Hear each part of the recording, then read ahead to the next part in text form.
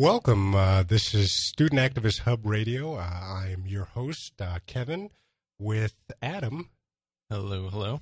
And we have a very jam-packed show today. We have two special guests that will be joining us, and we're going to talk about the upcoming midterm elections on Tuesday, November 2nd. And they've gotten a lot of media attention, so what we're going to try to do is cover them from a different angle and talk about some of the issues that are affecting the voting process here in St. Louis, Missouri, and some of the local races that are contested here.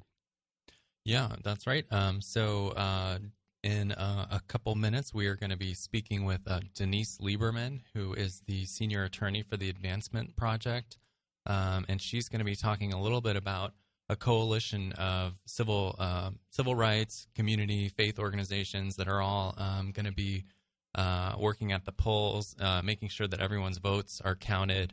And I think she's going to talk a little bit about there have been some signs already in early voting, some instances where it seems like there's some voter intimidation going on, some issues happening where people seem like they are potentially being disenfranchised. So she's going to talk all about that. And perhaps most importantly, she's going to tell all of us what our rights are as voters when we go to the polls, what we need to know when we're allowed to vote, et cetera, so that we're prepared to make sure that we're able to vote on Tuesday, like hopefully most people are.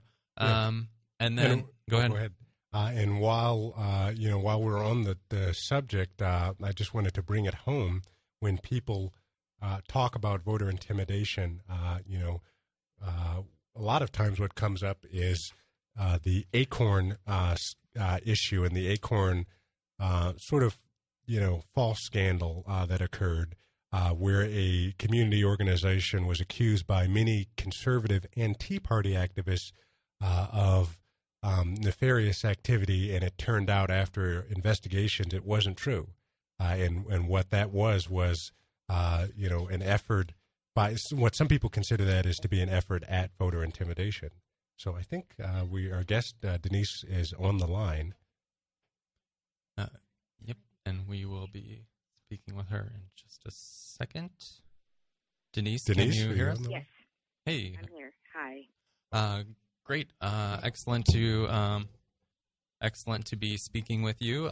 This is Adam. I'm here with my co-host, Kevin Wolf, who you might know. Yes. We are going to... Hi, Kevin. Yeah, hey, Denise. Hey, Professor Lieberman. Yeah, Kevin had a class with yes, I did. Denise Lieberman previously. So, and there's some technical issues, so at this point, I can't hear your end. I can hear Adam, but I can't hear your end, so I'll be in the conversation shortly. Okay. Yeah, we're working on that, but I guess in the meantime, I will be asking some questions. So thank you so much for joining us, Denise. We're really honored that you could be with us, and we know that you're working on very important issues. So thanks so much for speaking with us. Thanks so much for having me, Adam. Okay, and so Denise, you are a lawyer with a senior lawyer attorney with the Advancement Project, and you are a part of a big coalition of groups that's going to be working on voter protection issues this election. So can you describe a little bit about just sort of what the goals are of the project, why you think it's important, and what you're working on as a coalition? Absolutely. Thanks. The Advancement Project, a civil rights organization for which I work, is involved with a lot of other nonprofit community groups who are working to ensure that all voters who are eligible to vote have a right to cast a ballot on Election Day and have their vote count.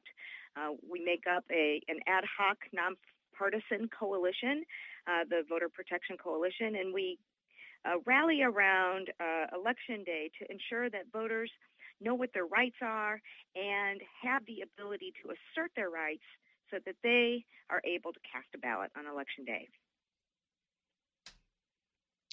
Okay, that sounds really good. Kevin and I have been reading the local news lately, and there's been a lot of stories in the news about how there are potential issues of voter intimidation going on around the country.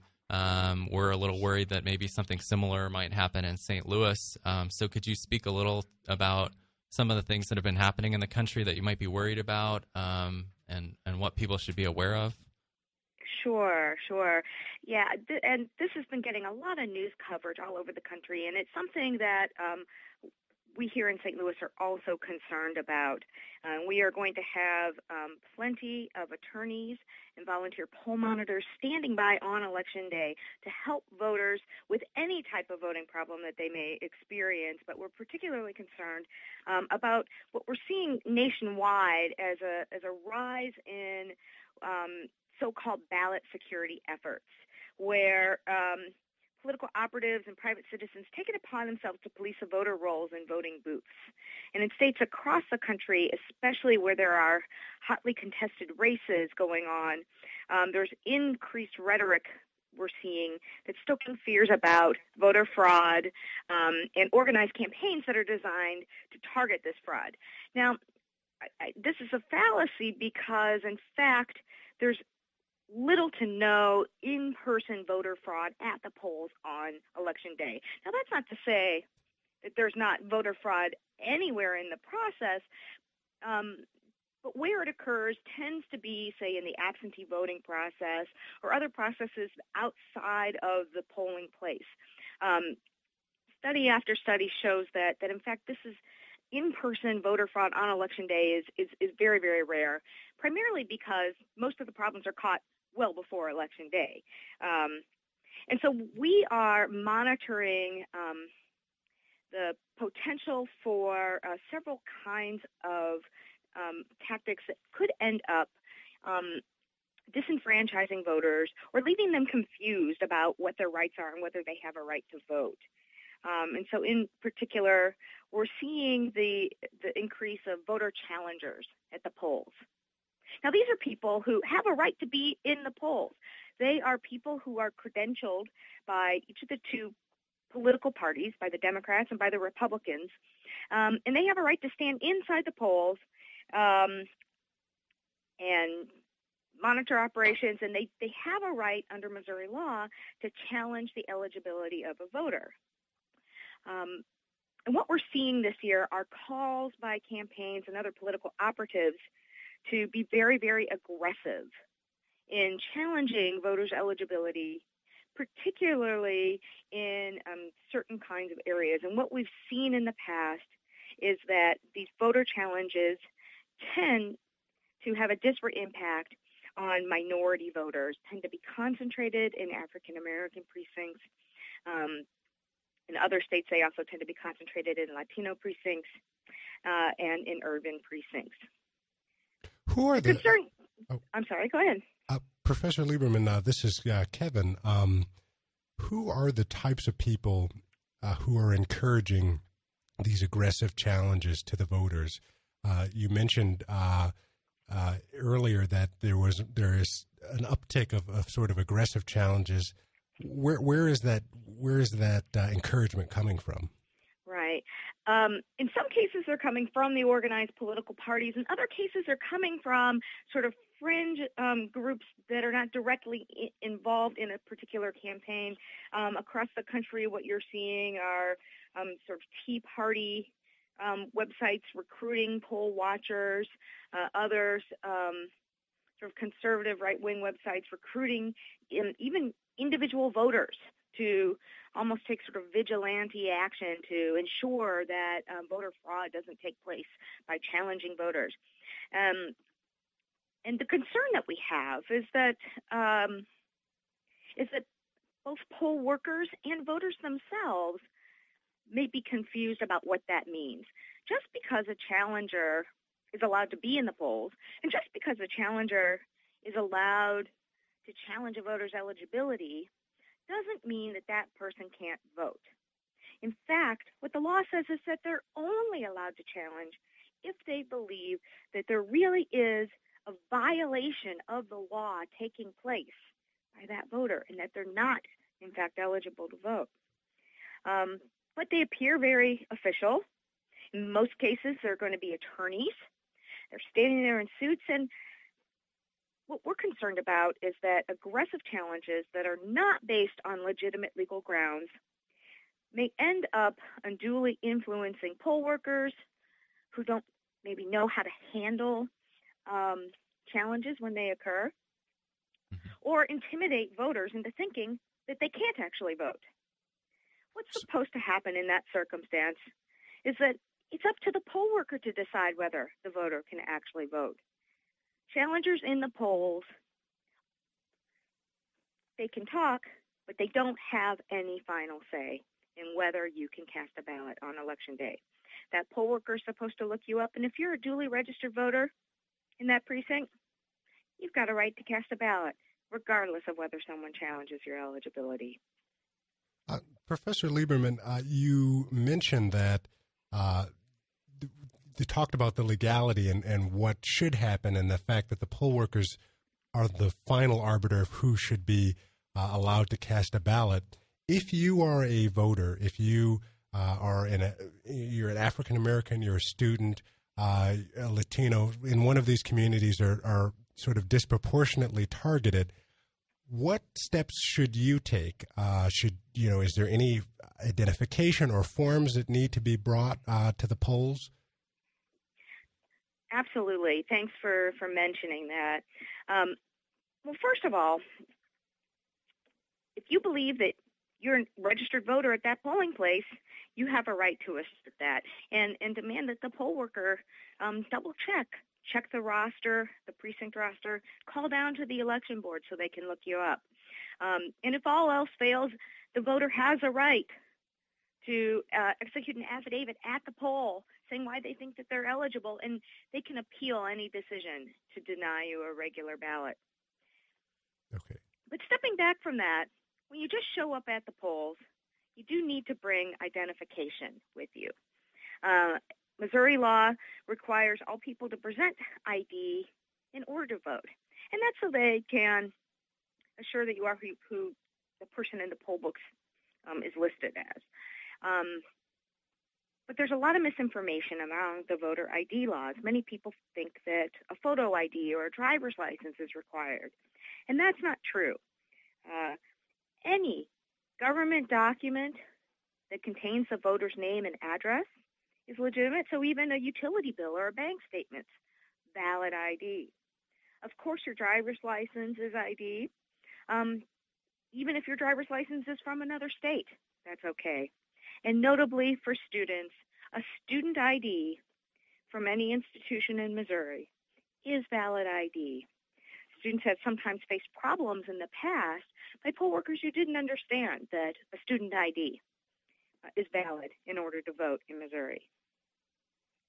Right. I think even, wasn't it just a couple years ago at the Washington University campus where there was there were a lot of students who were being told that they weren't they weren't eligible to vote, and that turned out to not be correct, if I remember it right. That's right, and young people tend to experience difficulties at the polls nationwide, in part because they may have out-of-state driver's licenses. But as long as you are a resident of the state of Missouri, which you are when you're attending college or technical school here, then you have a right to register and vote in the state of Missouri. Okay, we are going to take do a quick public service announcement, and we will be right back with Denise Lieberman of the Advancement Project. Thank you.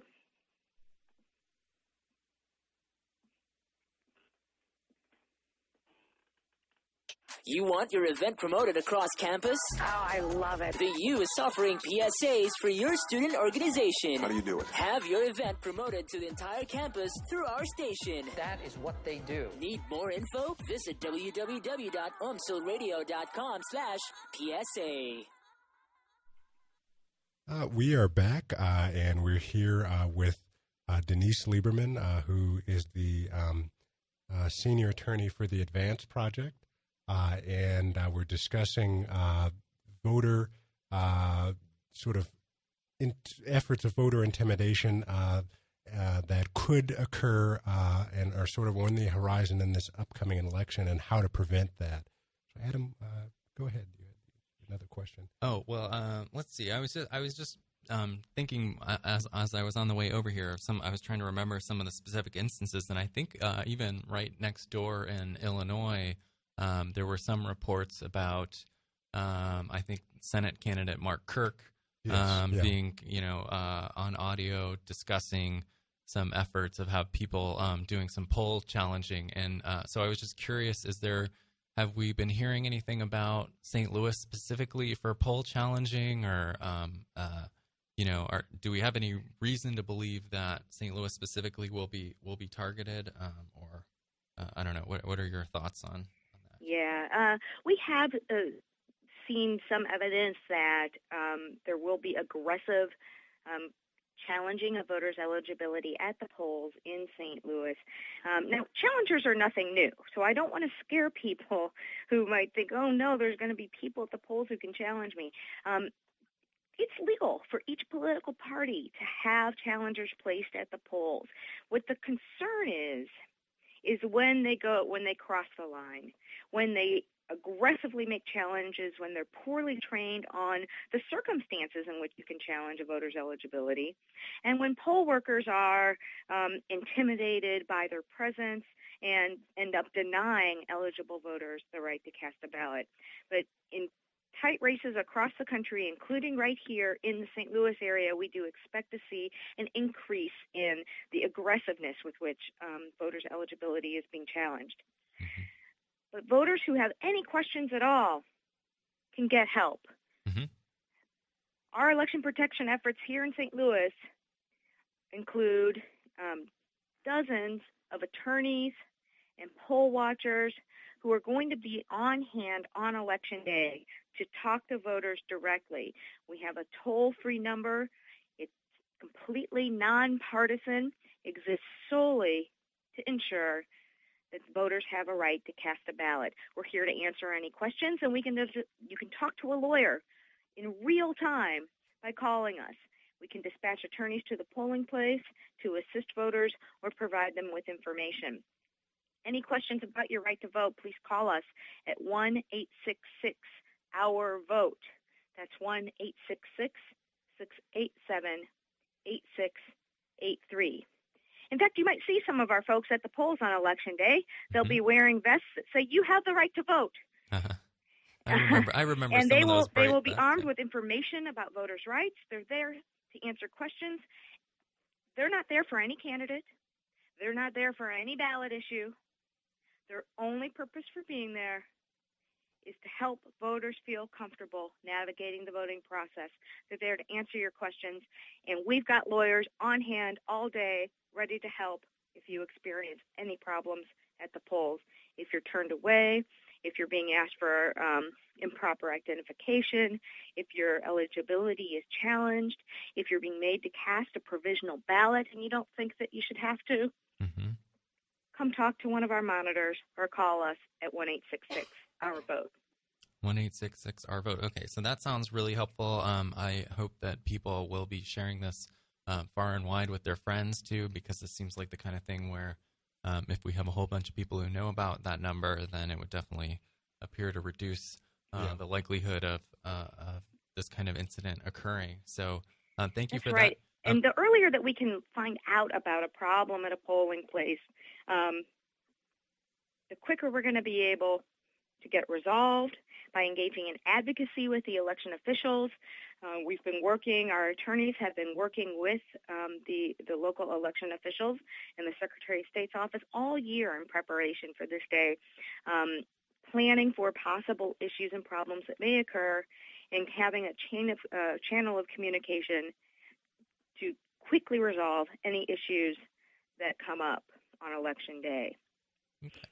And so that's a good phone number. What about people who might want to check out on the web, like some kind of voters' rights information or something like that? Is there a website for the group you're working with? Or Certainly. The Our Vote Live website has a lot of valuable information, but for Missouri-specific information, we'd encourage you to go to the Secretary of State's website. Oh. It has it's very user-friendly. There's a few things that voters can do to help reduce the possibility that they'll face challenges at the polls. And one of those is going to that website and entering your name into the voter database to confirm that you are registered and to confirm the location of your polling place. If you have any questions about your registration, if you're not sure if you're registered or where you're supposed to vote, you should contact your local election board. If you live in St. Louis City, that number is 622-4336. And if you live in St. Louis County, that number is 615-1800. Knowing your registration status and, more importantly, knowing where you're registered to vote is really important because you're only allowed to cast a ballot in Missouri in the polling place that serves your residence. So you have to be in the right polling place. Mm-hmm. If you're not, they're not going to be able to find your name on the poll books, and they might end up giving you a provisional ballot, which won't count if, in fact, you weren't in the right place to begin with. And so if you experience any problems when you show up, they can't find your name in the rolls, the poll worker is supposed to call down to the election board and check. Check your registration. Check to see where you're supposed to vote, and then direct you to that correct polling place. And you can always go to election board headquarters and cast a ballot that will count as well. Oh, really? So for example, if you lived in St. Louis County, you could go to the election board headquarters and cast a ballot there? Is that what you're saying? If you live in St. Louis, that's absolutely right. Mm-hmm. If all else fails, call us at 1-866-OUR-VOTE. We have access to the voter registration database. We can look up your registration and tell you where your polling place is. Okay. Great. That sounds excellent. So we are going to make sure to put this up on a podcast. We'll put the MP3 up in a little bit, and we will make sure to include some of those websites for folks and make sure to include that number and hopefully really get the word out for people about how they can make sure that their vote is counted. So anything, is there a Facebook group or anything, Denise, that you know of that's, like Know Your Rights or anything like that? Or So there's the election protection. You can look up election protection on Facebook. We will be giving a crash course on voter rights tomorrow evening for people who want to join us in volunteering to help give information to voters, or just anyone who would feel more comfortable knowing a little bit more information about their rights. Again, this is completely nonpartisan. We'll have a 30 to 45-minute crash course on Missouri voting rights from 5:30 p.m. at Central Reformed Congregation 5020 Waterman at the intersection of Waterman and Kings Highway. Okay. Anyone who's interested in information about their rights can get it there. We'll have copies of the Voter Bill of Rights available for people to take, and we'll be available to answer your questions. That sounds excellent. Yeah. Well, thank you so much for joining us, and we will make sure to get all this information up, and hopefully people will pass it around because it's very important, that everyone at least knows how to vote and hopefully exercise that right as well. So thanks so much, Denise, for joining us today. Yes, thank you, Professor Lieberman. It's nice to hear you again, Kevin. Yeah, yes. One last thing, if you go and vote after work, first of all we encourage people to try and get voting out of the way early in the day to avoid those long lines that occur at the end of the day. But something a lot of people don't know: if you show up by the time the polls close at 7 p.m., even if there's a line, you have a right to vote. Oh, yes. Yeah. Polls are open on Tuesday from 6 a.m. to 7 p.m. If you are in line, if you arrive by the time the polls close, you have a right to vote regardless of when they actually get to you.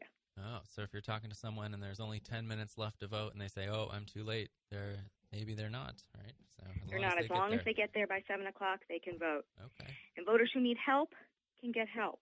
If you have problems with the electronic voting machines, you can request assistance from the poll workers, or you can take a paper ballot and run it through the Scantron. You're not required to use the electronic voting machine. If you have a disability that prevents you from going inside the polls, poll workers have to come out to your car with a ballot and let you vote from your car. There are numerous other accommodations that are made for people who need assistance. If you need assistance reading or writing the ballot, if English isn't your first language, you can bring any person of your choice, including a child, into the polling place with you to help you cast your ballot. Very good. Very good to know. Any other last-minute tips? You've got a lot of great ones already. So, anything else people should know about? The best thing that people can do is check their registration status and make sure that they have a form of identification with them when they go to vote.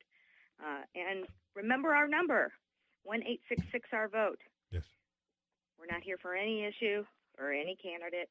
We're just here to make sure that people who are eligible to vote are allowed to do so. All right. Sounds great. Yeah. Well, thanks again so much. And we will be putting this MP3 up as soon as we can. And wish you luck on Tuesday and tomorrow night with the training, making sure that everything goes well. So, yeah. Thank you. Thanks so much for having me, Adam. Nice talking with you, Kevin. Yes, nice talking with you. Thanks for coming on. thanks. Take care. Absolutely. Okay. Bye. All right. So that was a very interesting conversation and a huge amount of useful information there from Denise that we will definitely be putting up. I don't know, this seems like an issue that could be a huge issue. I didn't really want to, since Denise is part of a nonpartisan group, I didn't really want to get into some of the ACORN my specific complaints. But and who is actually making a lot of the challenges to the voter registration, to voters registration. It is definitely being targeted at areas that have a lot of historically have voted for Democrats in the past, and so there's a lot of concern, particularly because this is a midterm election. A lot of people already aren't necessarily motivated to come out and vote, and so if there's a complication or if there's a problem, somebody official in the suit comes in, very articulate, and tells them that they can't vote. They may or may not challenge that, and they may or may not pursue that and say, no, this is my right. They might just say, you know what, I'm just going to go home. I don't have time to deal with this. So it doesn't really take very much, and it's unfortunate that you have these issues, but it's politics. That's a part of the political process, and some people don't want to play by the rules. Yeah, and I was just going to mention specifically, I know in Wisconsin, a group had done sort of an investigation, and they found out that there was some coordination going on between Tea Party groups and American Majority, and I think the state Republican Party, where basically so some of the groups would send out, letters to people's addresses and see if they got returned or not. And then the Tea Party group would sort of be responsible for challenging a lot of the ballots and, being these sort of poll challenging people like Denise Lieberman was talking about, which is interesting since in St. Louis we have a very active Tea Party group who are known to be supporting Ed Martin. Mm-hmm. And Ed Martin actually used to be the head of the St. Louis County Board of Elections, and he actually has formed a group called the Count Every Vote Unit. So which is that what is that? What is the goal of the organization? Oh, let's see. So I'm looking at it right now. So he's spearheading, according to his website, he's, quote, spearheading a special project aimed at fighting voter fraud. And Ed Martin, of course, is running against Russ Carnahan in the Congressman Russ Carnahan in the 3rd Congressional District of Missouri, which is south and central St. Louis area. But go ahead. Yeah. So, anyways, and his his press release on this, interestingly, is bringing up ACORN like every other sentence. Yeah, so he's obviously sort of positioning this as an issue where he's going to be trying to challenge people voting and trying to, alleging that people who shouldn't be voting are going to be voting, which, of course, there hasn't been very much evidence of that, in my opinion. So I think it's very interesting in relation to what Denise Lieberman was talking about. Let's go ahead and take a quick station break, and we'll be back with our next guest, a special guest, in the next half hour.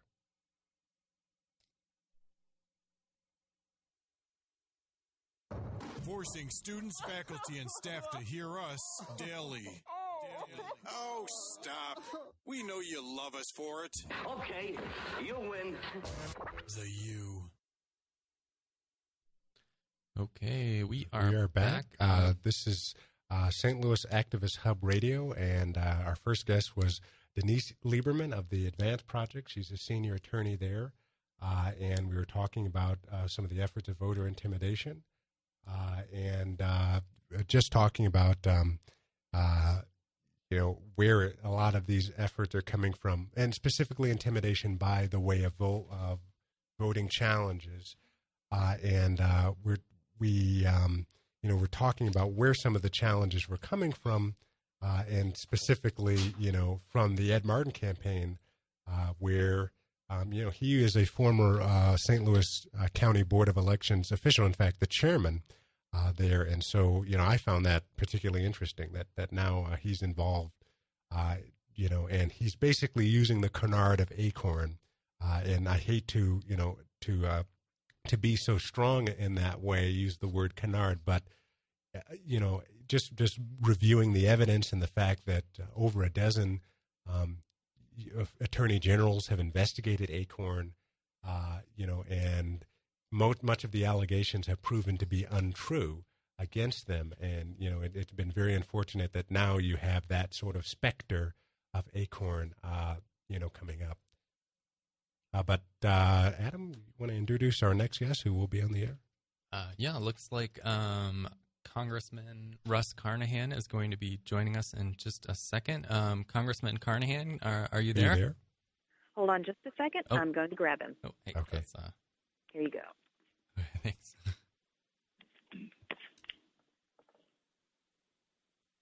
Hi, Adam. Hey, Congressman Carnahan, how are you doing? I'm doing well. How are you doing? I'm doing very well. I'm here with my co-host, Kevin Wolf, and we hear you've been knocking on some doors today. Is Yes. that Hey, right? Congressman Carnahan, this is Kevin Wolf. Hi, Kevin. How are you doing? Very good, very good. So have you, I hear you've been knocking on some doors today, is that right? We've been knocking on doors. We went to a Get Out the Vote rally in Forest Park today. Oh, yeah. We've just been all over the place, crisscrossing the district. We were down in Jefferson County yesterday, and so it's a big district. It goes from the urban core of the city to suburban areas to more rural areas down south along the Mississippi River, all the way down to the wine country down in St. Genevieve. Mm-hmm. Yeah, and I actually just missed you yesterday. I got to the rally to restore sanity in St. Louis a little late, but I heard you had been there earlier. People were very excited to have seen you there. So, and I appreciated all of the people that were pro sanity there. Yeah, you more than anyone might appreciate that, since some of the things I've seen from people opposing you would not fall under the category of sanity. So, but anyways, so this program is Student Activist Radio, and there are a number of issues that you work on that relate very closely to things that students care about. And particularly, I think you have a great effort on environmental issues and thinking a lot about how to sort of move our country to a more sustainable sort of use of energy, having a better transportation infrastructure. So I was wondering if you could talk a little bit about just what some of the efforts have been that you've made in terms of working towards a sort of a greener economy, and what some of the things you think are going to happen in the future are. Yeah, that really has to be one of our top national priorities. We have to do it for our economic interest, but also this is part of our national security interest and our environmental interest. So it really is has an across-the-board impact.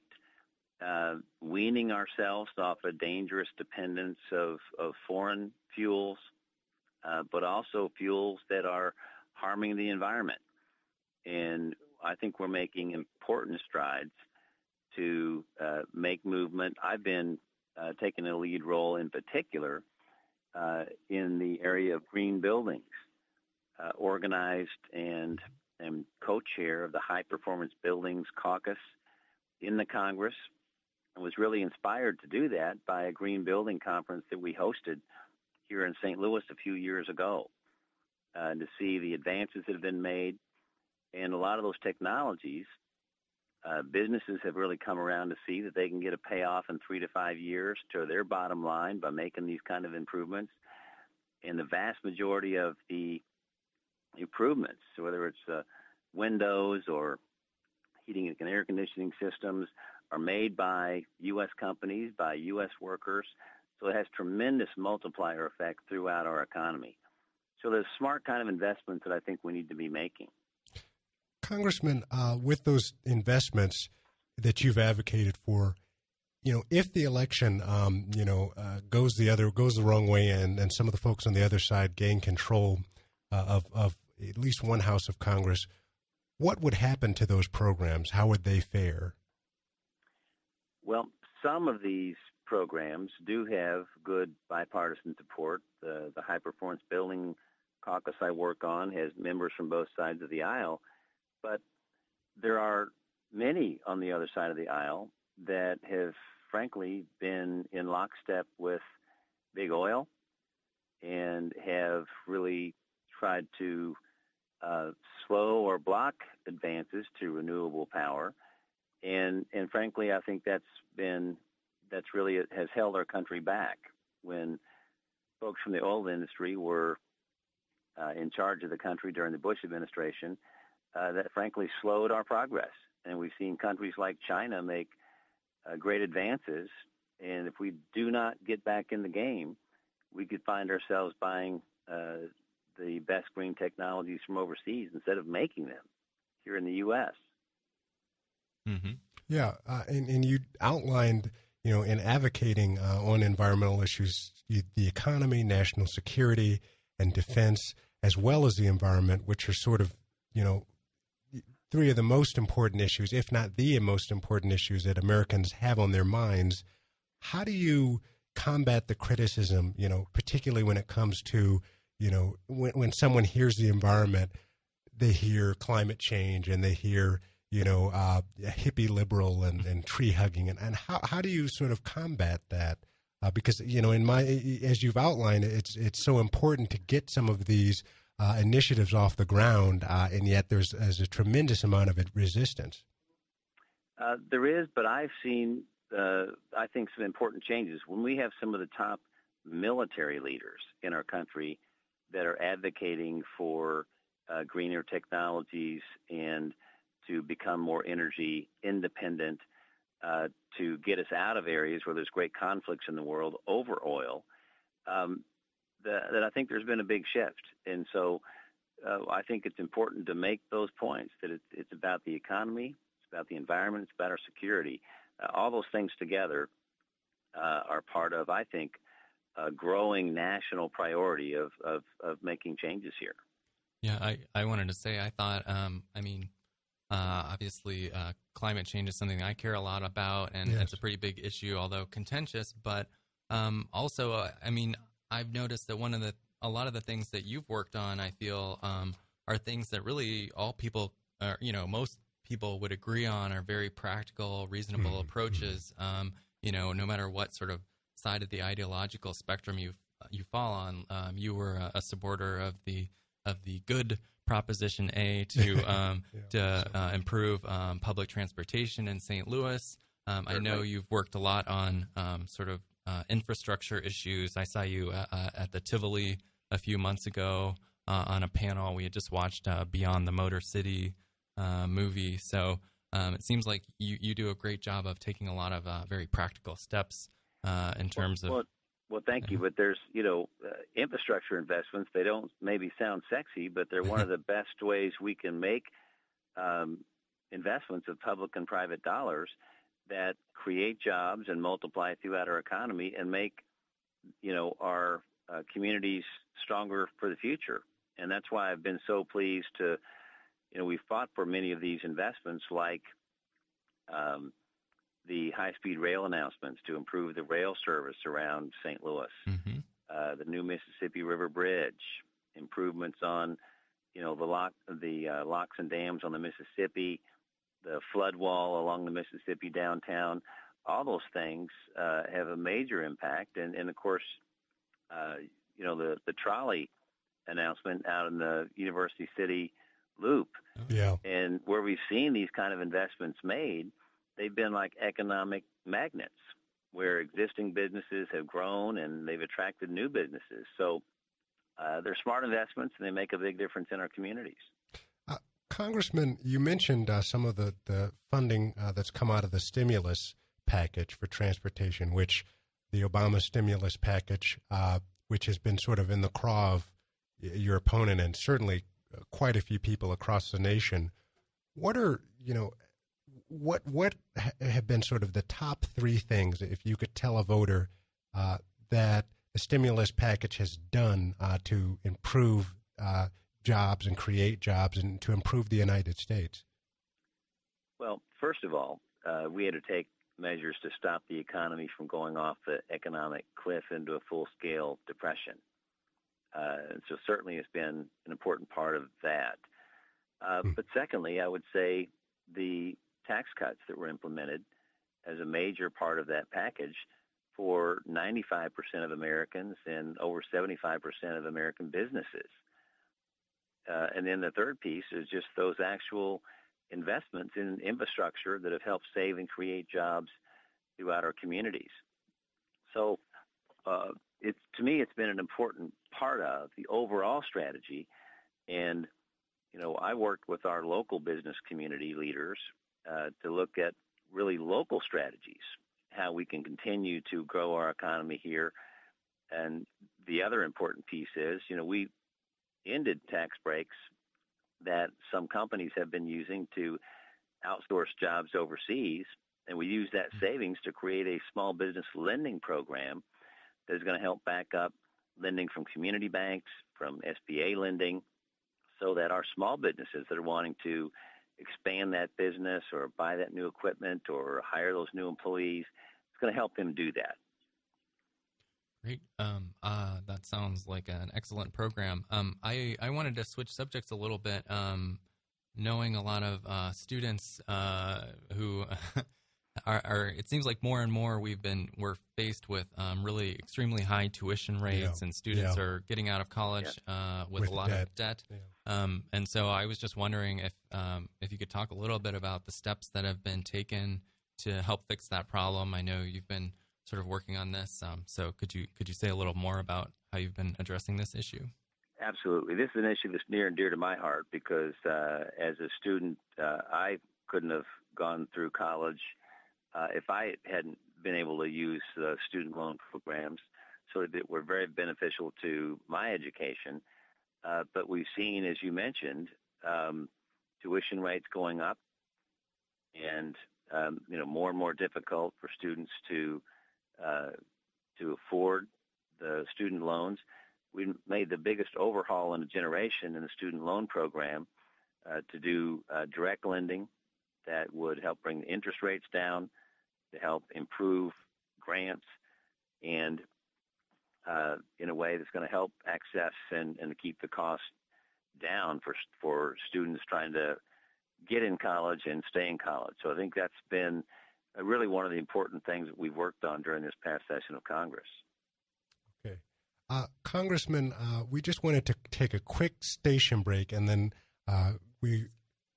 can you join us for a little bit more, and we can continue this discussion?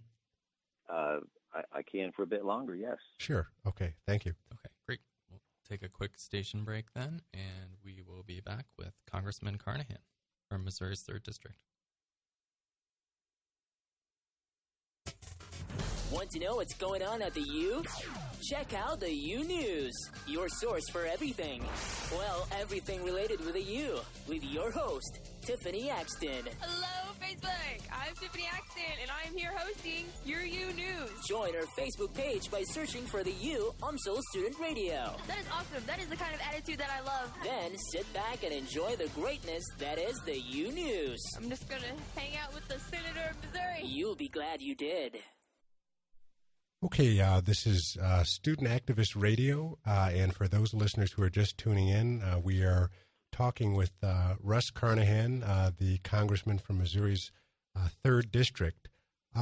Congressman, I wanted to ask, after the November election, we still will have to wake up with, an economy that has a high unemployment rate, and a lot of people are suffering, particularly African Americans, Hispanics, people from all walks of life. What steps do you think can be taken to improve the economy and to sort of build on some of the things you mentioned, the tax breaks for low-income and working families, and the environmental and transportation and infrastructure investments? What types of things can be done in the new Congress? Yeah, well, first I want to acknowledge that, the unemployment rate has been flat, but it has been especially difficult on minorities, but also young people. Yeah. And I think it's important to continue on these strategies. The economy is growing. We've had 9 straight months of private sector job growth and 4 straight quarters of GDP growth. So it is growing, but it's just been slow. I mean, we all want to continue this, but as you mentioned, I think of the key strategies that we have focused on have been those tax breaks we mentioned, the small business lending. That's been one of the biggest challenges as I talk to small businesses out there. Also to continue a program it's been a national program to double exports within the next 5 years that the president launched. We have some great opportunities here in the St. Louis region to take advantage of that. And also those infrastructure investments. Those have been key in areas like St. Louis, being in the central part of the country, where we're a distribution center. And, between the Port of St. Louis along the river, the Midwest China Air Freight Hub, the investments in rail, we can't drive around St. Louis without seeing orange cones and detours everywhere because of the work going on. So those are things that I think altogether are going to continue to help this economy grow and continue to make improvements. But we cannot let up, because there still are people out there that are having a tough time. We know that you're pretty busy campaigning, so we don't want to take up too much of your time. But thank you so much for joining us tonight. Thank you very much. It was a real honor to be able to speak with you, and I know you're working hard out there. So, well, it's great to be able to take a few minutes with you all tonight, and appreciate what you do to keep your listeners informed. Yes. So I look forward to being back on your show. Okay. Absolutely. Yeah, absolutely. So good luck, Congressman. Yes. All right. Take care. Good night. Talk to you later. Good night. Okay. Good night. For those listeners who are just tuning in, that was Congressman Russ Carnahan, who graciously has come on the show for an interview to talk about some of the issues affecting Missouri's 3rd Congressional District that he represents. And, I think what I took out of the statements that he made, a part of which struck me was the message about the economy and what's been what the administration and the stimulus package and the initiatives that they have worked on have done to help move the economy. You have seen growth, and that's oftentimes overlooked. You've actually seen the private sector creating some jobs, but it's just at a very, very slow rate. And that suggests that you need, a stronger infusion of the type of investments in infrastructure. You need, some other policies that can sort of lift off the tax burden on the working families of the United States and middle class. As he mentioned, those are the types of policies going forward that can help the economy. I'm not, that my biggest concern is that going into the next election, if the Tea Party and some of those folks get in with the message that the government is bad, it's illegitimate, spending is bad and it needs to be cut. That type of mentality can be disastrous for the economy, and it's going to be very difficult to move, some of the other policies ahead. Absolutely. And I mean, we've seen, some of the leaders of the Republican Party have they've basically just stated that their goal is to derail the presidency. Do we have that clip actually of Senator the Republican leader of the United States Senate, who, essentially said his goal is to derail the presidency and not to work constructively, and that's, in my view, a tough prospect to look at, waking up in the morning, after, on Wednesday, on November 3rd, that we're in such dire straits when it comes to, the economy, particularly for, students, minorities, African Americans, Hispanics, and to have that type of attitude coming out of the opposition party, which, unless, there's a huge upset, is expected to gain significant power in Washington, will just be unfortunate and will be very dangerous. And it amazes me that they have not changed their message. They've said, in fact, they've come out and said, we want to extend President Bush's tax policy. We want to extend President Bush's financial regulation policy. Not a single Republican in the House of Representatives or in the Senate, supported the financial reform package. With that type of, record, that we've had that for the past for 8 years preceding President Obama, and what we saw is the biggest financial crisis in history. You saw a recession at the beginning of the president's administration, high unemployment that continued along through the Iraq War, and ending out with with a high unemployment rate. And so and really what we're seeing now is President Obama has pushed through the stimulus package, which even economists who are in line with the Tea Party have noted has created millions of jobs and has actually prevented the unemployment rate from going higher, which would have been an effect from the Bush administration's policies. It's amazing to me that what we're hearing is more of the same, and yet that is so appealing to the Tea Party and their folks. It's not a breath of fresh air. It's really an unchanged message from the Bush administration. And in fact, Mitch McConnell, last time I checked, he was in the Senate leadership when President Bush was there, and so was John Boehner in the House leadership. And both of them stand to gain power on the idea that they will be a breath of fresh air to Washington. Yeah. And I expect the American people, will be very surprised when they see the type of leadership that comes in. One where you have a return to Clintonism, a return to investigating the president over minute and piddly issues and not addressing the serious problems that affect this nation. Right. So I couldn't find the audio clip, but okay. But I have the exact quote from Mitch McConnell, a Republican senator from Kentucky, who said, quote, "The single most important thing we want to achieve is for President Obama to be a one-term president."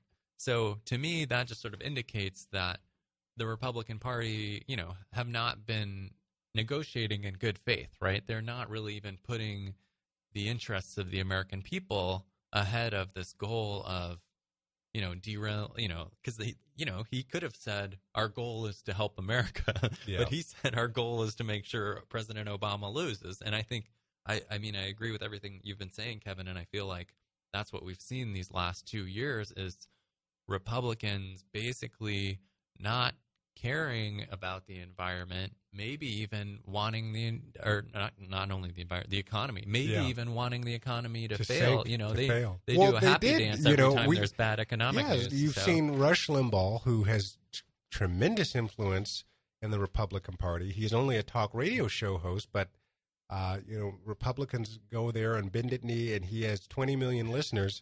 And he said, "I want the president to fail. I want his policies to fail." and that would mean the economy would fail. That's what he said. Now, he had partisan reasons for believing that, but the fact remains that that was his goal, to have the economy. The president wanted the president's policies were projecting economic growth, and Rush Limbaugh wanted that to fail so that he could win the election. And what you've seen is Mitch McConnell say the same thing transparently.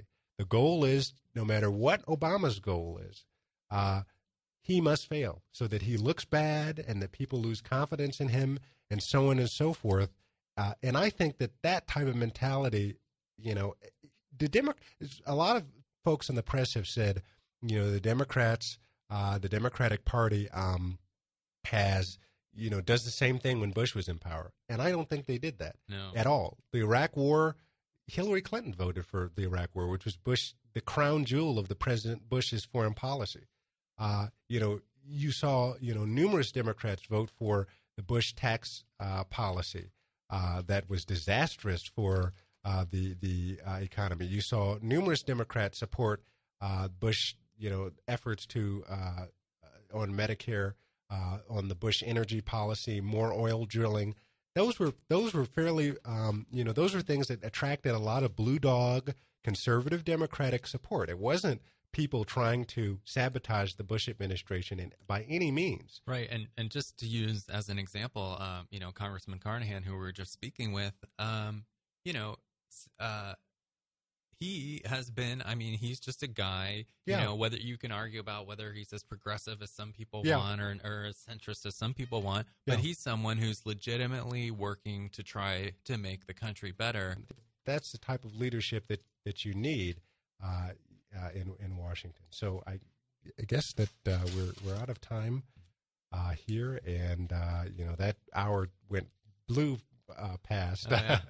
So really quickly, Adam and I will be holding an election night show, and we will. More information on that will be on our blog, or Adam's blog, St. Louis Activist, stlactivisthub.blogspot.com, and we probably will have some sort of live recording, and whatever snippets we get, from our election night coverage, we'll probably bring in next week as well, and we're going to have to discuss the fallout from some of those things, and discuss the reality. I'm hoping not, but keep hope alive. But I also had to be realistic. Well, thanks for tuning in, people. This is Adam Shriver and Kevin Wolf, and you've been listening to St. Louis Activist Hub Radio.